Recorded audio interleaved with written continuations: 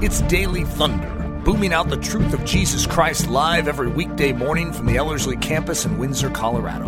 To learn more, visit Ellerslie.com. Alrighty, Ben Price here, Thunder Down Under, part of Daily Thunder, looking at evangelism truths from heroes of the faith. And I hope you guys are well. I've been enjoying this. I've been loving digging into some of these old heroes of the faith because, as someone that does impersonations and impersonating these characters, you want to learn all about them and all their traits and characteristics, etc. So to be able to do this on a deeper level and to find out how we can not just go, well, I know a lot about them, but this is going to help me when I go out and share the gospel. So I hope it's helping you guys as well. So we're up to the last one. Can you believe it? Now, last week I mentioned a really special one doing Keith Green. That was someone who had a profound impact. And this guy definitely has had a huge impact on me as an evangelist. And you have to include this guy. I mean, look, it's hard to say who do we include, but the reason I've got this guy is because, yes, he's someone that's an evangelist. He has a voice. They all had voices, you know that. But it's a voice that we can actually listen to. There's a whole bunch of others. In fact, I think I could probably do another whole series on this. But for now, we're looking at William Booth. Now, William Booth was born, they were all born, but back in 1829, died in 1912. And so he was from England as well, another Brit. And he was, at the beginning of his ministry, he was an English Methodist preacher who went on to become the first general and the founder of the Salvation Army, along with his wife, Catherine Booth. And so we probably know him most for that.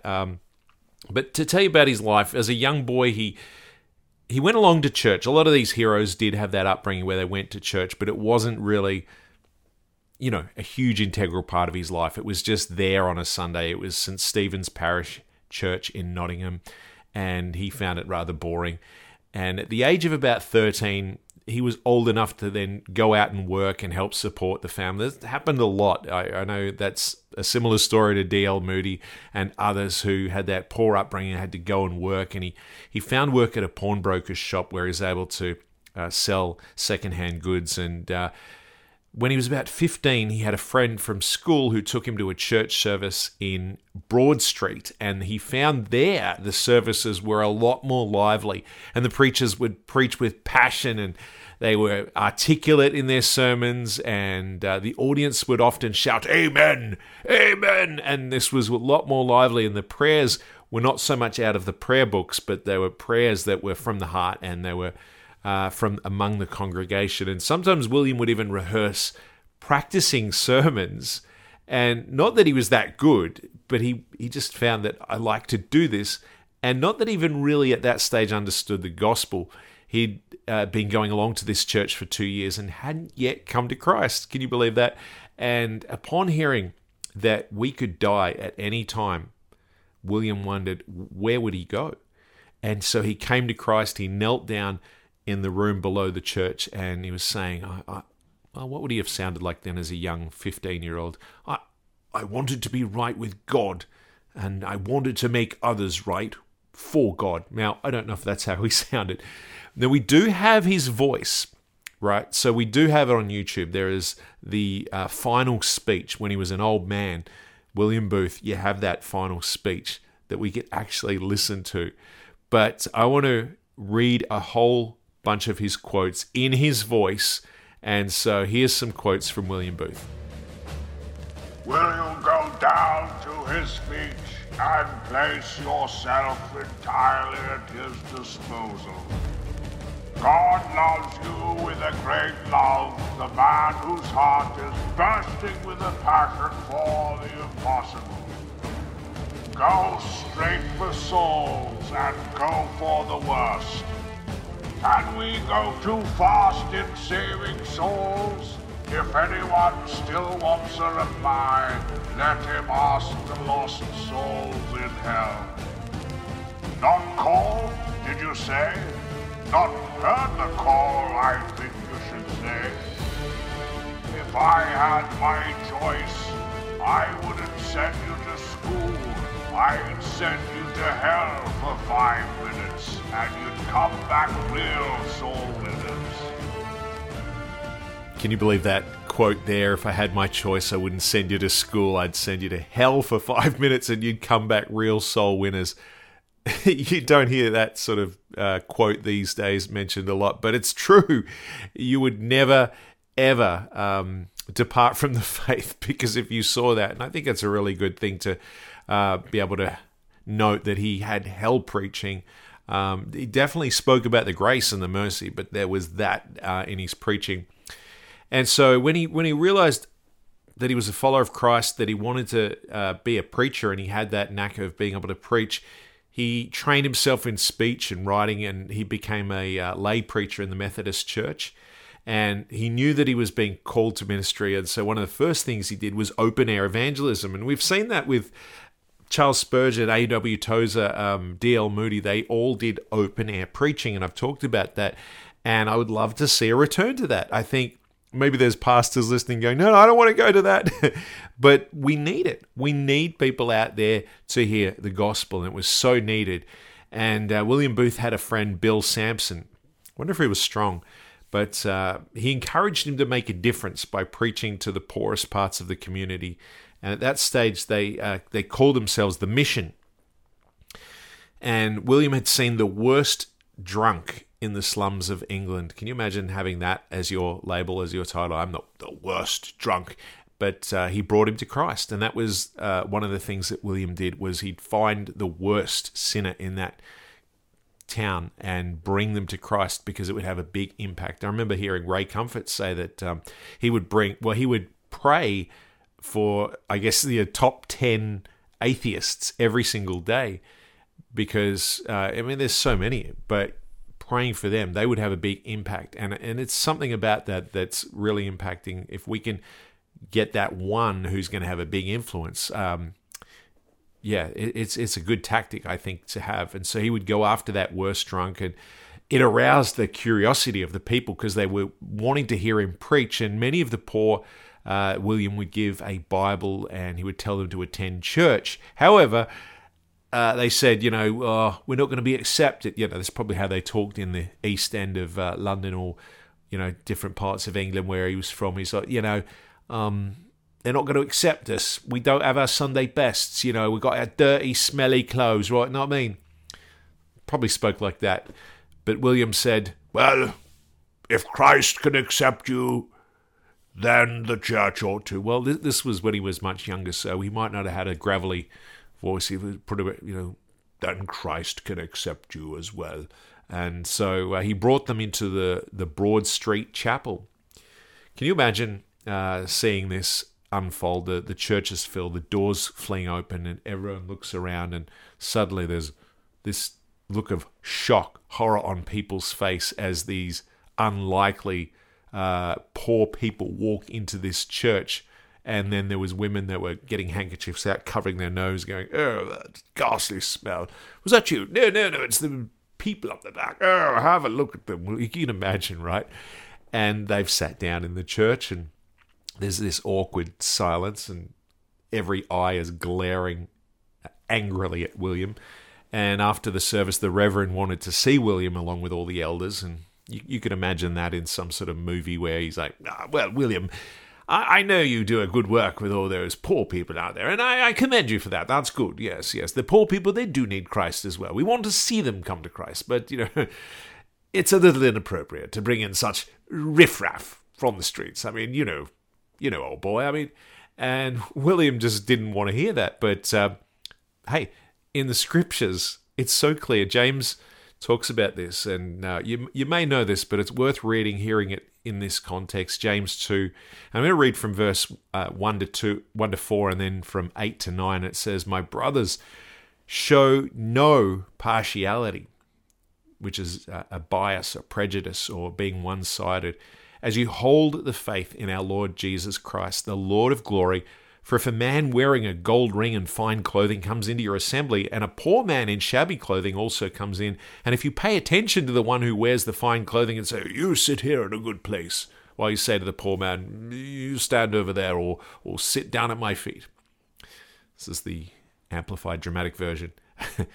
Have you not then made distinctions among yourselves and become judges with evil thoughts?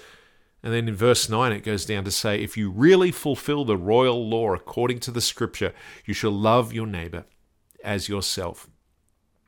You are doing well. But if you show partiality, you are committing sin and are convicted by the law as transgressors. Now, we might today not show partiality in that sense. We'd be welcoming people in. Even though it's hard sometimes, if there's a smell that comes with it, a fragrance that we're not used to, that's stings when we inhale, that could be so. But there is partiality still in amongst us as well. It may not be rich and poor. It could be talented or not so talented. It could be the people that just are hard to get along with. And we know that. And we could be one. I could be one. We could be partial to whether they're rich or poor or famous or not or jabbed or not. Hey, there's all kinds of prejudice that could go on. And we ought to be non-partial to anyone because all we want to see come to Christ. And so these unlikely lads, these poor, they didn't feel welcome, even though they sort of came to an agreement. They can sit up the back, behind the curtain. It's like they're not going to feel welcome, and nor should they with that sort of welcome to the church. It's a little different now. But William wondered, is there some way to help the poor? This is back then. There was no real service that was offering that, and the people would often be hanging around this pawn shop where he worked. They were the most poor, destitute, needy people, and William had compassion. What can we do for these people? He ended up losing his jobs. It was a very tough time at that stage, and he was attending church, was preaching on the streets, also studying the great evangelist Charles Finney. Very similar to Keith Green in the last one. He studied Charles Finney, and they were very similar in their passion to see souls. So probably another hero for another series. But so William moved to London to go for work when he was 20 years old, and he wanted to earn money, but this time not as a pawnbroker. He wanted to move past that because it came with a lot of it came with that clientele where they were just selling the goods back, and then they'd go and use them, and then they'd sell them back. And he wanted something different. He started street preaching, attending a church as a Methodist lay preacher, and he wanted to become a full-time preacher and help the poor. And he had a greater interest in helping the poor than the knowledge. You need both, right? You need to have knowledge to preach, but he had a greater passion to see the poor come to Christ. And I think that's great because you don't want to just have all this knowledge and no real action that goes with it. And William was a man of action to get in there among them, and not overly well-read, but definitely was starting to learn more from Charles Finney and starting to read more. And he wasn't able to get a full-time position at that particular time as a Methodist preacher. But there was a man called Edward Rabbits. Doesn't that sound like someone from Wind in the Willows or Winnie the Pooh? Edward Rabbits. Hello, old boy. I'm Edward Rabbits. Yes, just bounced in here. And he'd made his fortune from boot factories. Boots, like what you wear on your feet. We call the trunk of our car in Australia the boot. Pop the boot open. Chuck the esky in the boot, which the esky's like a cooler. To put food in or whatever. And anyway, but boots, yeah, he had boot factories, and he'd seen a young William Booth preach, and he was very impressed. That he said that, you should be full-time, old boy. And William knew that's what he wanted to do, but he also needed money and he needed to work. And the man said, well, I mean, how much would you need a week? Or, and he said, well, I could probably, get by on 12 shillings a week. And he went, I'll give you 20 shillings a week to live off. For 3 months, we'll get you started. And he immediately became a full-time preacher just like that. Almost like the disciples when they immediately left their nets and followed him, as it says in Matthew 4:20. And Edward Rabbits, just what a cool name. Just to be able to say, I'm Edward Rabbits. Oh, right. he introduced William to Catherine Mumford. The two had already met, but this was a reintroduction, almost like he was matchmaking them.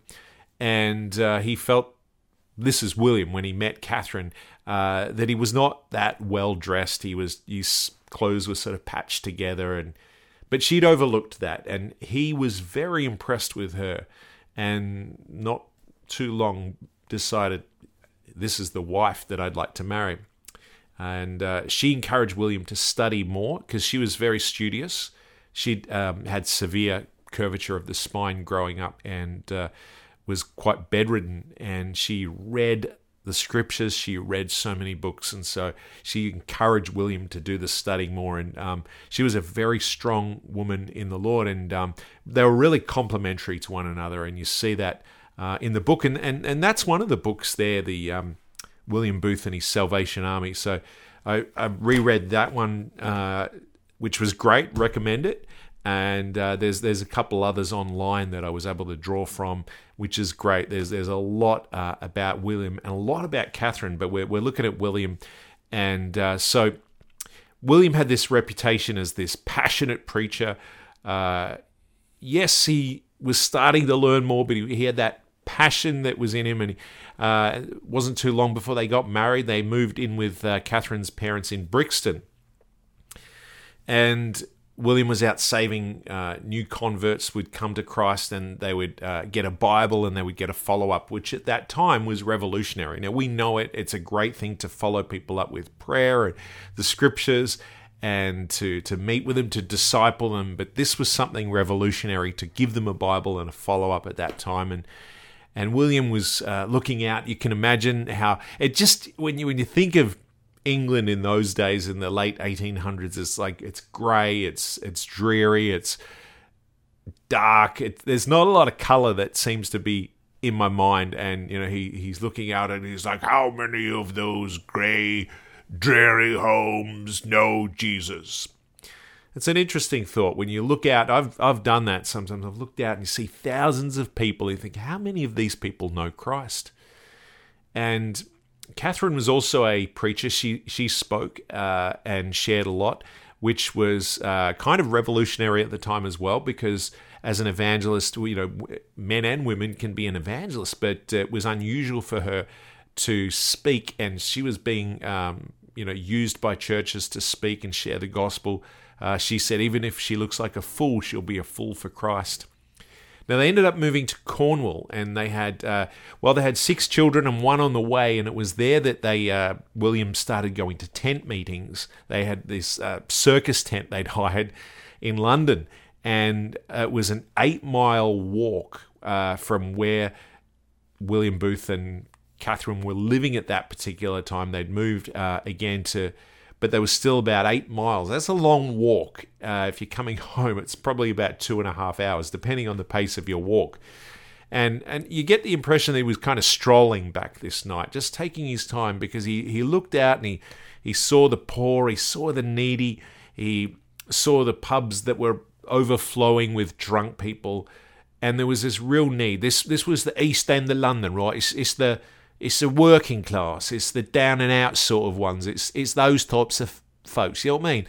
As opposed to the West End, which is more upper class. Yeah, so they speak like this. And they're very different, and they look down on the poor. So there's this dividing line between the East and the West.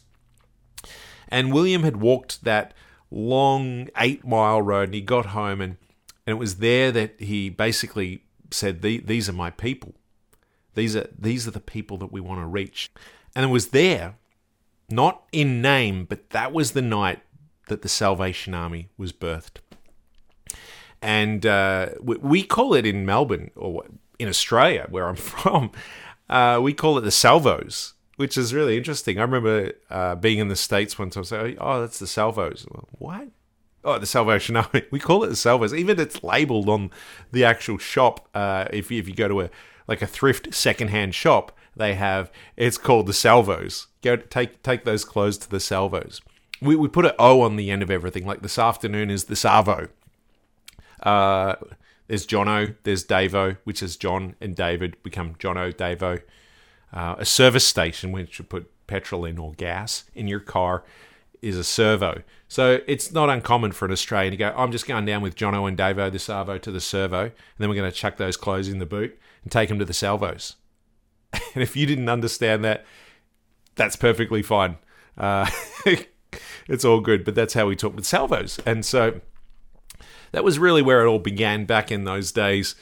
And what's interesting is around that circus tent where they were having all these meetings, there was within 5 minutes of that walk, there were over 1 million people who hadn't heard the gospel. And they were the type of people that needed it.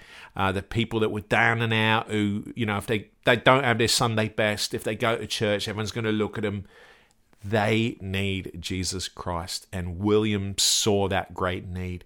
And there was a huge harvest. And he was so excited that the harvest was plentiful. So I love this scripture in Matthew 9. And we read from 37 to 38. It says, Then he, Jesus, said to his disciples, The harvest is plentiful, but the laborers are few. Therefore pray earnestly to the Lord of the harvest to send out laborers into his harvest. So that's a prayer of mine, that more laborers will come. And I'm seeing that here where I am, that more laborers are coming, even where I am. And that was something that William Booth got excited. There's a double side to this, because on one hand, you've got this compassion and you feel a sadness because you see the poor and the needy and you think, boy, I need to help these people. And we empathize with that and it can get us down. But, there is a greater joy that comes from the harvest. I think a farmer would see a harvest and, they could look at it from two perspectives. One, and say, oh, there's so much to do. Oh, and just be overwhelmed. Or they could say, this is great. Look how much we've got to do. This is exciting. How much opportunity there is, how much we can bring in. So I like to look at it like that. Where I go sharing the gospel, it's a messed up generation of young people that are just confused about so many things. They need Jesus Christ. And yeah, it's sad in many ways, but it's so exciting. The opportunity, the harvest is plentiful, and that's what William Booth had. And I think that's something that we need to have, is that excitement, that joy of the Lord being our strength, that we can go out into the harvest and go, I want to see people come to Christ, and pray that more will come as well and join us. So many people were coming to Christ after the tent meetings that he had in those days. In fact, well, it could be an excuse to get Leonard Ravenhill's voice in, but Leonard Ravenhill was talking about William Booth in reflection to those days and the revivals that would break out at that time. They saw tent revivals where many people came to Christ. And here's the words of Leonard Ravenhill that I'll quote as he talked about William Booth. He said, General Booth could preach like nobody's business. He would get people trembling. People would ruin hymn books in conviction, shredding them because they were so disturbed. The back row would have torn books as men sat under the conviction with sweat dripping off their noses and chins. Can we get back to that sort of preaching? The torn hymn book pages that were lined along the pews because the conviction was so much. We don't see that. This conviction that, yes, there may not be hymn books, but maybe today's equivalent, maybe people dropping their phones and we're like, what's that? Well, that's the sound of conviction right there. Can we get people so centered on Jesus because they're seeing something that it's not like what we've seen before. It's people that are unafraid to speak about hell, repentance, and judgment. And we so are careful about not offending the lost. We do have to be careful, but let's not water down the gospel. And this was not a watered down gospel by any means from William Booth.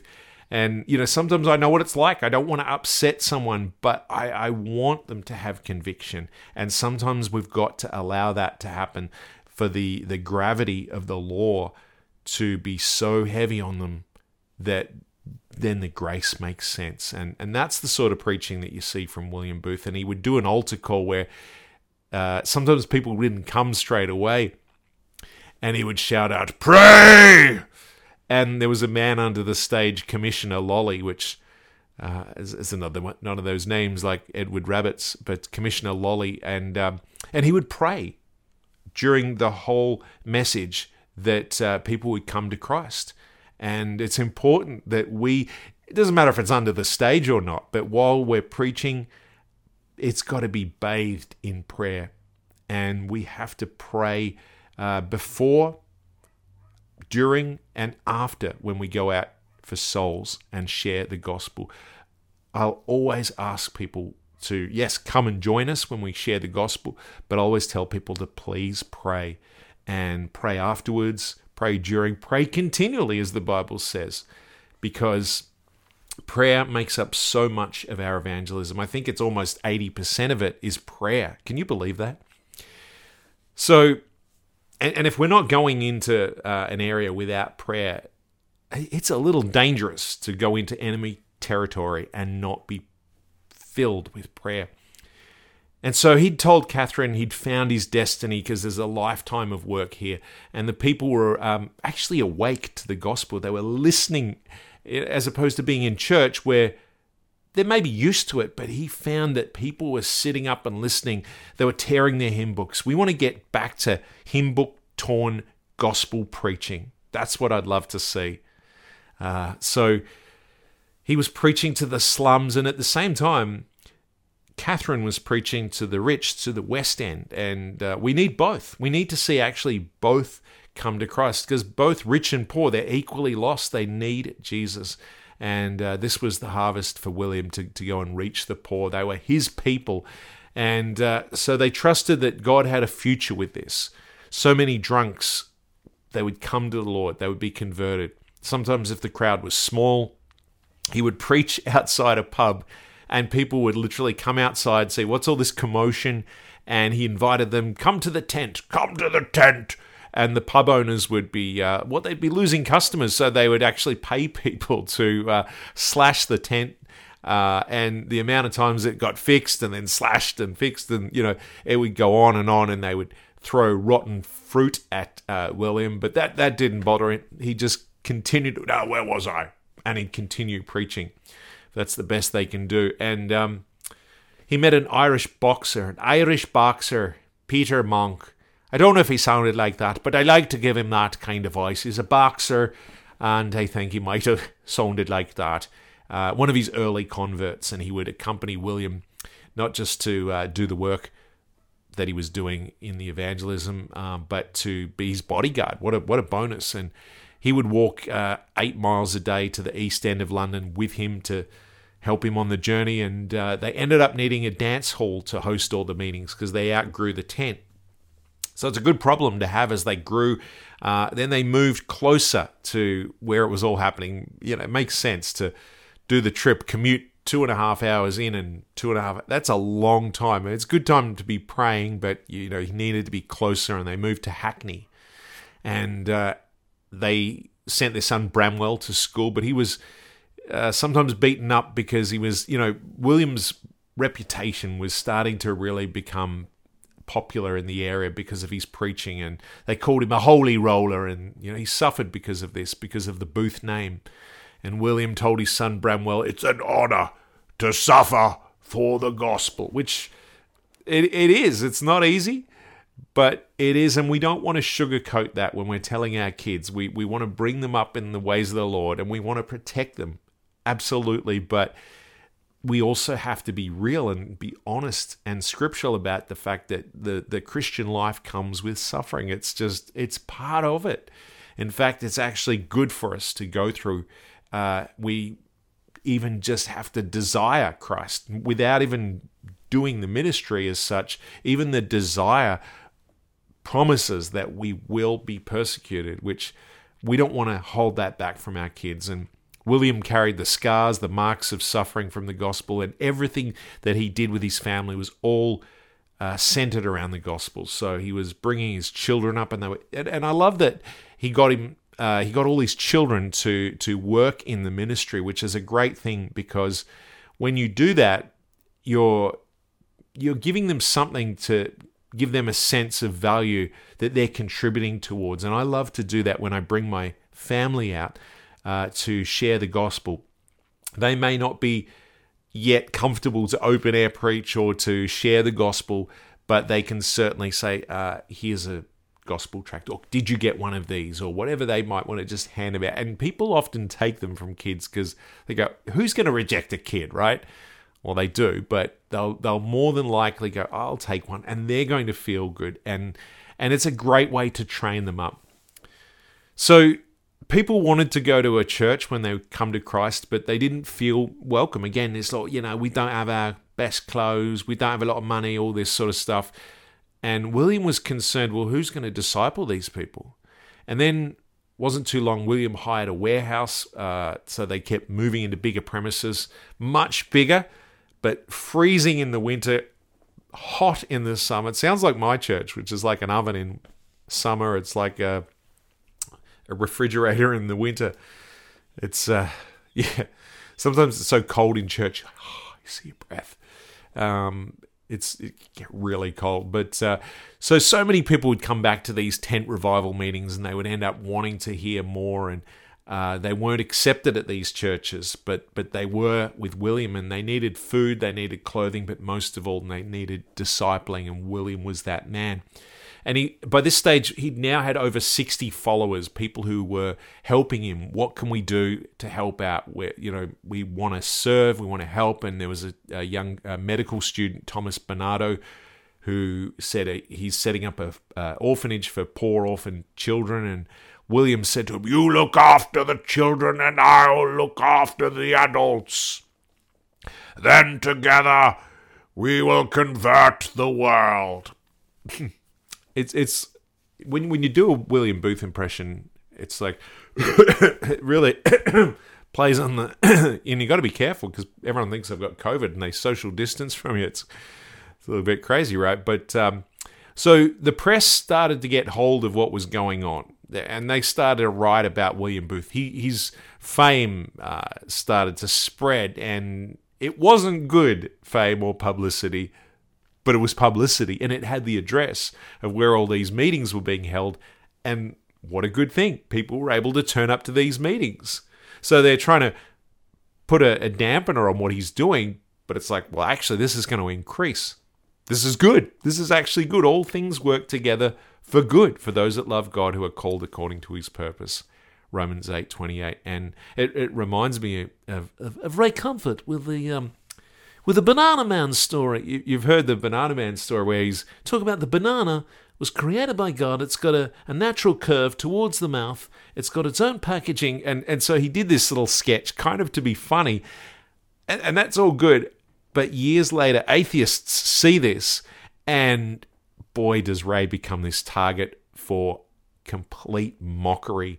And it gets viral. And all the atheists are seeing this. And suddenly Ray's thinking, oh no, this is the worst. All that good work is now just gone to waste because you can imagine, I feel for Ray that had to happen. But as a result of that, actually no, even though it's not good publicity, God's using that and he's been able to get Ray into atheist conventions where they've been able to debate and Ray's shared the gospel. It's opened up so many doors. It's increased his ministry perhaps tenfold because of that. And God has used it. It's so classic. The enemy thinks, I've got you. But it's like, God's like, actually, just wait. This is going to be so much better. And you see that in the scriptures. Persecution comes to the church. There's a spread of people that flee. And so that's horrible. But actually, no, the gospel is spreading. That's happened so many times. I think even Richard Dawkins was mocking Ray Comfort by holding up one of his $1 million bills that had the gospel on and say, can you believe this crazy nutcase? And here it is. Ask yourself the $1 million question. Will you go to heaven when you die?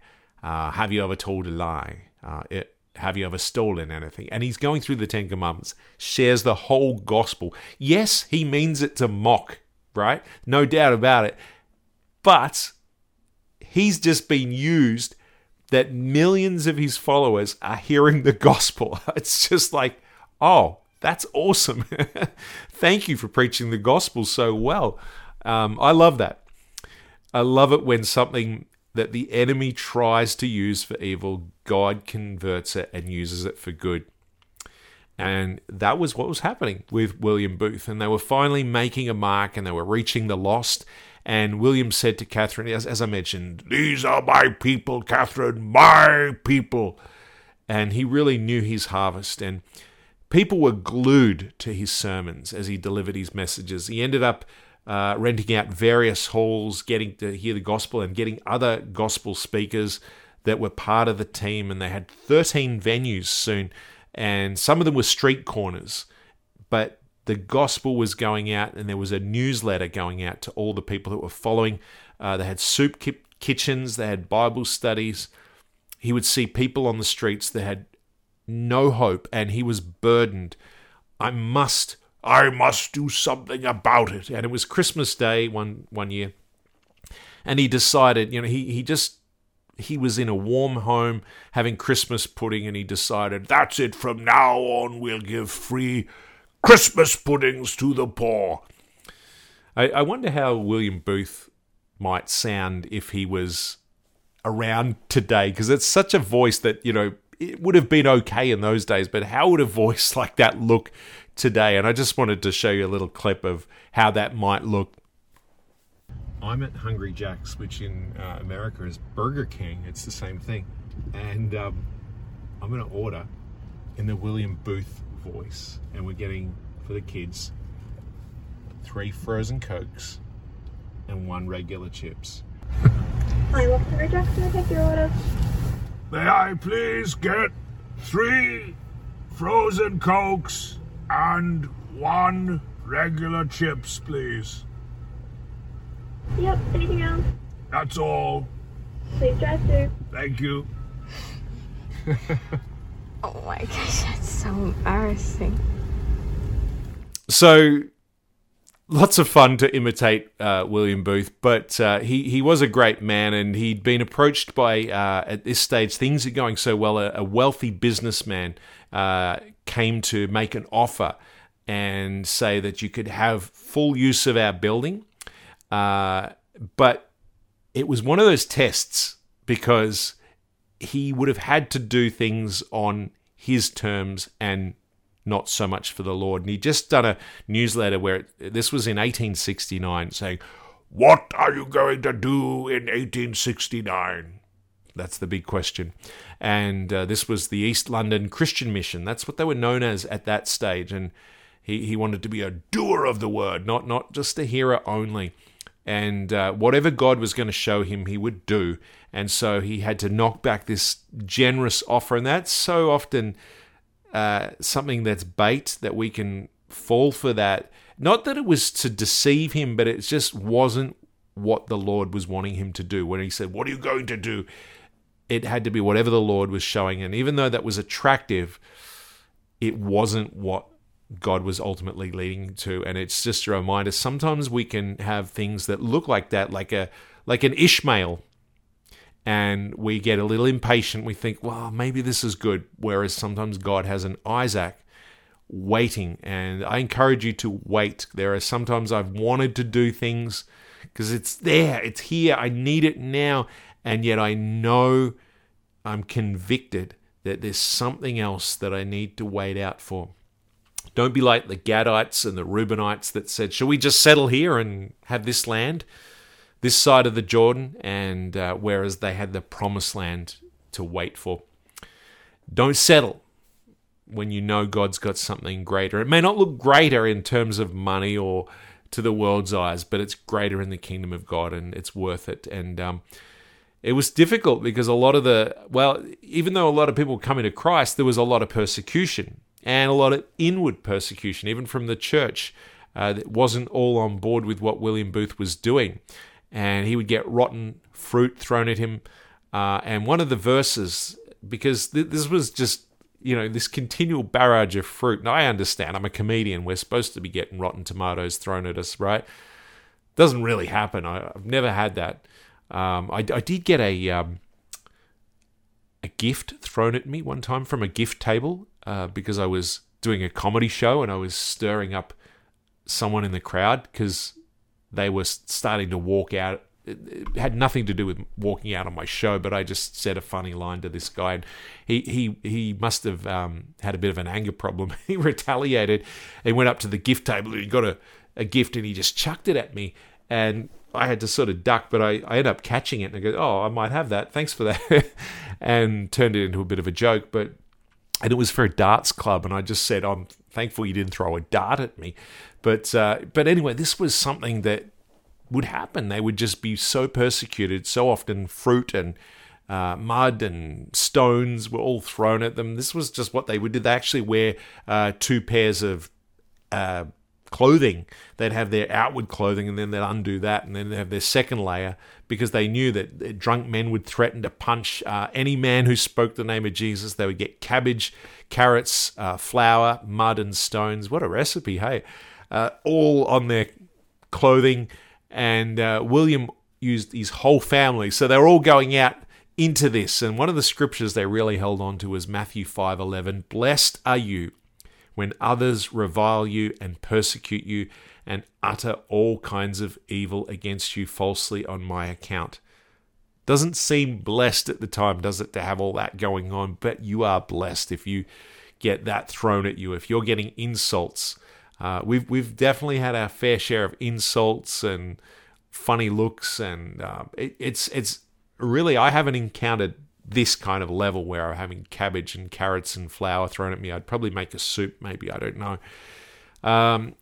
During the course of this, he met Scottish Reverend Mr. Lancelot Railton, and he was there to speak about his brother George Railton, who was a tall, stocky man from Scotland. Probably spoke like this, and he wanted to preach with William, and lots of I don't know what he sounded like, but that's the voice I'm giving George Railton. And he had this knack for organisation, and this was complimentary because they were looking for someone who could do admin, organisation, secretarial type work, and he knew how to do that, and he would write hundreds of letters to the followers, and William could do what he needed to do. And this was during the Civil War. Well, the 8 years later after the Civil War in the US. So it was still fairly fresh in their minds. And George Railton used the military language in the newsletters to write about this new artillery that they had in a spiritual sense, of course. And William was like, "I like this. I like this military talk." And there was another gentleman called Elijah Cadman, who was a Cockney. So a Cockney means, you got that sort of British accent, right? And he was a chimney sweep. You can imagine him in what's Mary Poppins, one of those types of chimney sweeps, right? Short, stocky, uneducated man, but he wanted to join William to preach, right? So you got the stocky kind of Scot, right, George Railton. Then you got this sort of Cockney Elijah, and you've also got the boxer, the Irish boxer, and you've got William. But you've got all these great voices, and they're forming this. And Elijah liked all the military talk as well, and he called it the Hallelujah Army. And he said, "Come and hear the general of the Hallelujah Army." And he called William Booth. He said, "Come and hear the General Booth." And he actually liked I like that idea. Yes. So they thought maybe we call this the Volunteer Army. And then it was like, someone decided, no, it's going to be the Salvation Army. And so from 1878, that's where it became that, the Salvos, as I like to say, Salvation Army. And military terms were adopted. The followers were soldiers, and they had captains and cadets, and the newsletter was called the War Cry. And they even got uniforms, just like the army, and the blood and fire was the emblem.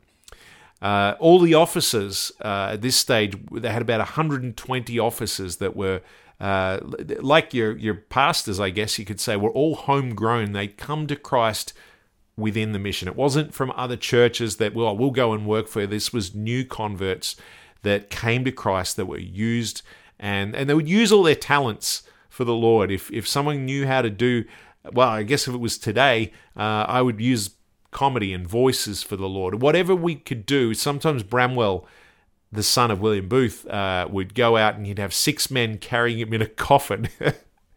And then he would get out of the coffin and people would think, oh, what's going on here? And then he'd say, "O death, where is thy sting?" That's the voice I'm giving to Bramwell Booth. We might have heard what he sounded like. I haven't checked that out yet, but because he was later after William Booth. But all methods were used.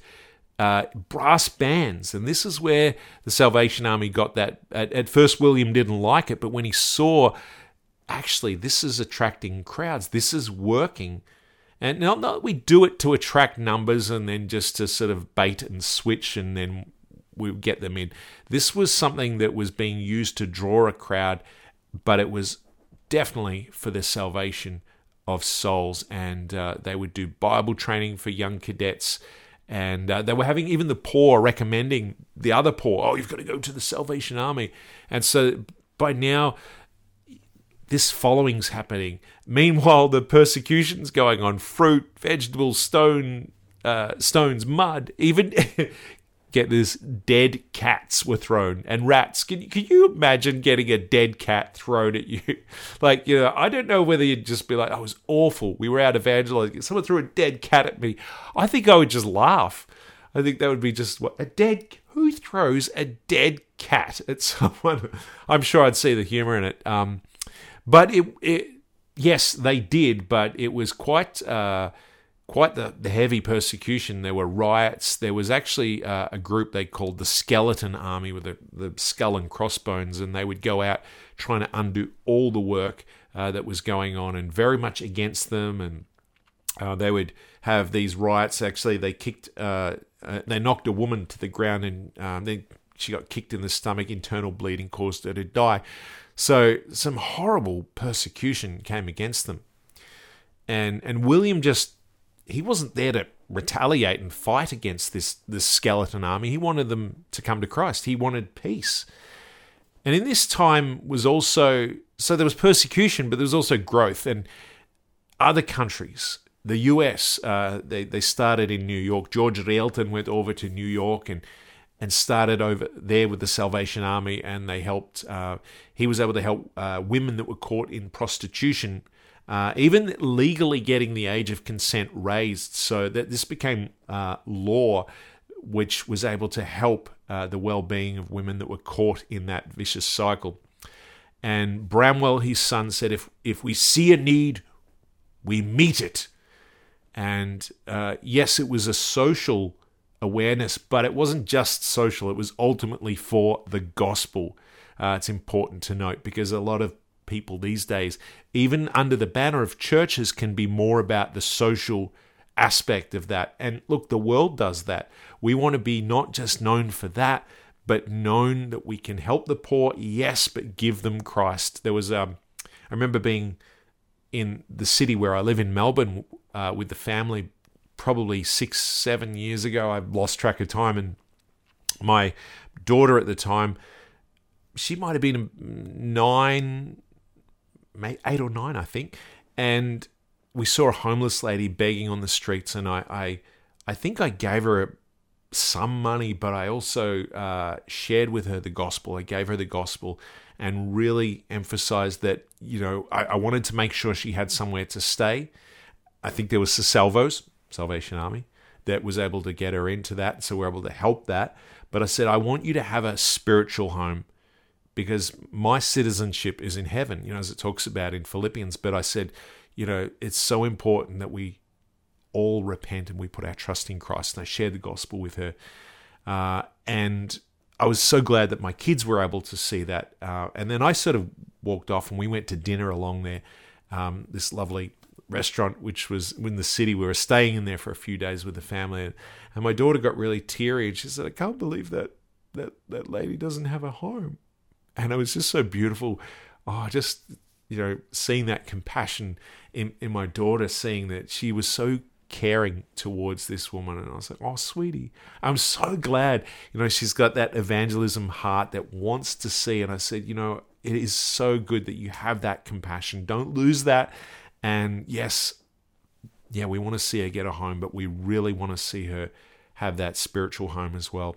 We do need to help the poor. The Bible says in Proverbs 19:17, whoever is kind to the poor lends to the Lord, and he will reward them for what they have done, pouring in the oil and wine like the Good Samaritan. And this is something that I think, we do want to help them, absolutely. And there's many times where I've seen people, I've helped them, I've been able to give them vouchers, been able to pray with them, whatever physical help, but the spiritual help is so important. And at that stage, the Salvation Army had the slogan, soup, soap, and salvation. I like that. You just wonder whether some of them these days have soup and soap, and that's great, but come on, it's got to be salvation there. So it's going well, the Salvation Army at this stage, but Catherine sadly developed breast cancer at that time, and she was needing to have a rest from her work, but she still at that time wrote many letters from her bedside, and not long after she went to be with the Lord, and they called it a promotion to glory. It wasn't a sad occasion. It was being promoted, and it's a great way of looking at how we end this life well. And they were able to raise millions of pounds for the poor. A book was written by William Booth called In Darkest England, and they had a matchmaking factory to help raise funds for raising £1 million. When I say matchmaking, it's not like setting people up on matchmaking, but literally making matches that have fire, which is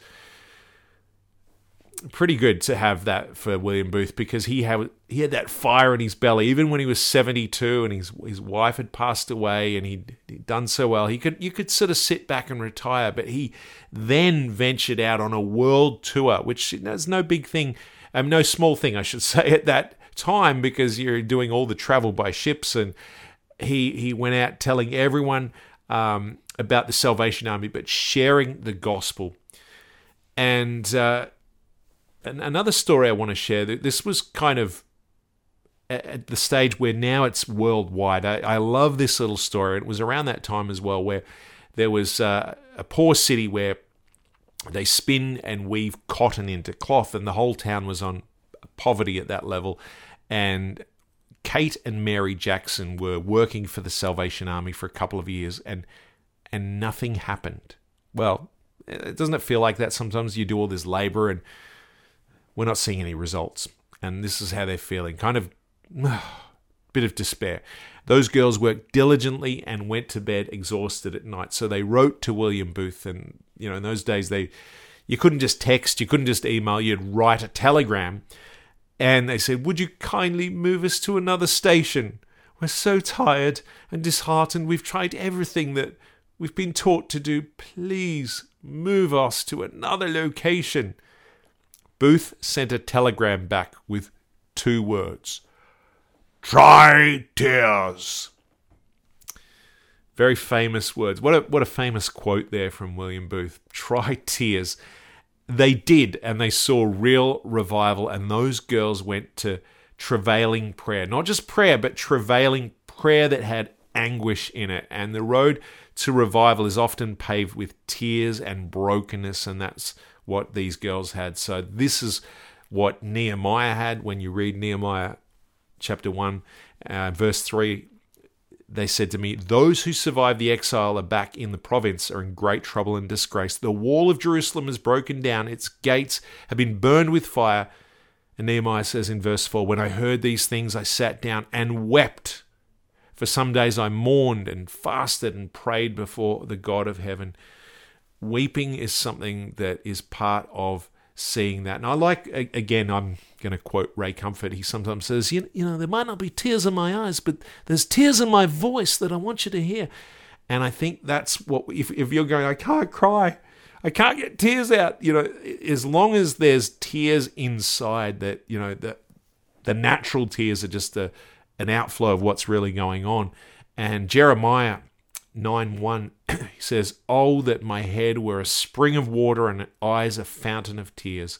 I would weep day and night for the slain of my people.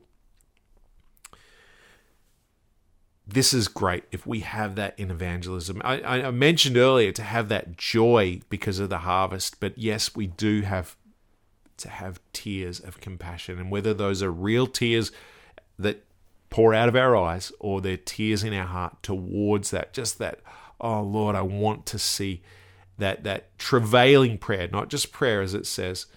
I like this quote as well, that King Edward had met William Booth, and this is later on in his life. This is toward the very end of his life, and it was interesting because a lot of publicity that William had in the early days was very bad publicity, and suddenly he's meeting with kings, and the king Edward VII asked him for an autograph. What an honor! And he wrote an autograph, and he wrote this great quote here: "Some men's passion is for gold, some men's passion is for art, some men's passion is for fame. My passion is for souls." I'm glad these are short quotes because, boy, a whole speech like William Booth, I would just cough all the way through it. It really does that to my throat. And so after a long tour, world tour, William Booth developed cataracts in his eyes. They did operate on, and he became blind in one eye. He continued on with his tour, but it wasn't too long before he realized that this is going to be the last days of William Booth, but he fought till the end, and he fought with passion. And I love his last quote, and I'm going to finish with this one because it's, well, I've got to make sure I've got the, I'm going to leave it with you as a quote, but thank you so much for being a part of the Thunder Down Under Evangelism Truths from Heroes of the Faith series. I hope you've enjoyed it. This has been one of my favorites. God bless you. And hopefully we can get to see some more of these.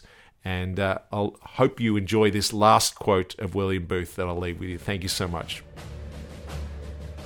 "While women weep as they do now, I'll fight. While children go hungry as they do now, I'll fight. While men go to prison, in and out as they do now, I'll fight. While there's a poor lost girl upon the streets, while there remains one dark soul without the light of God, I'll fight. I'll fight to the very end."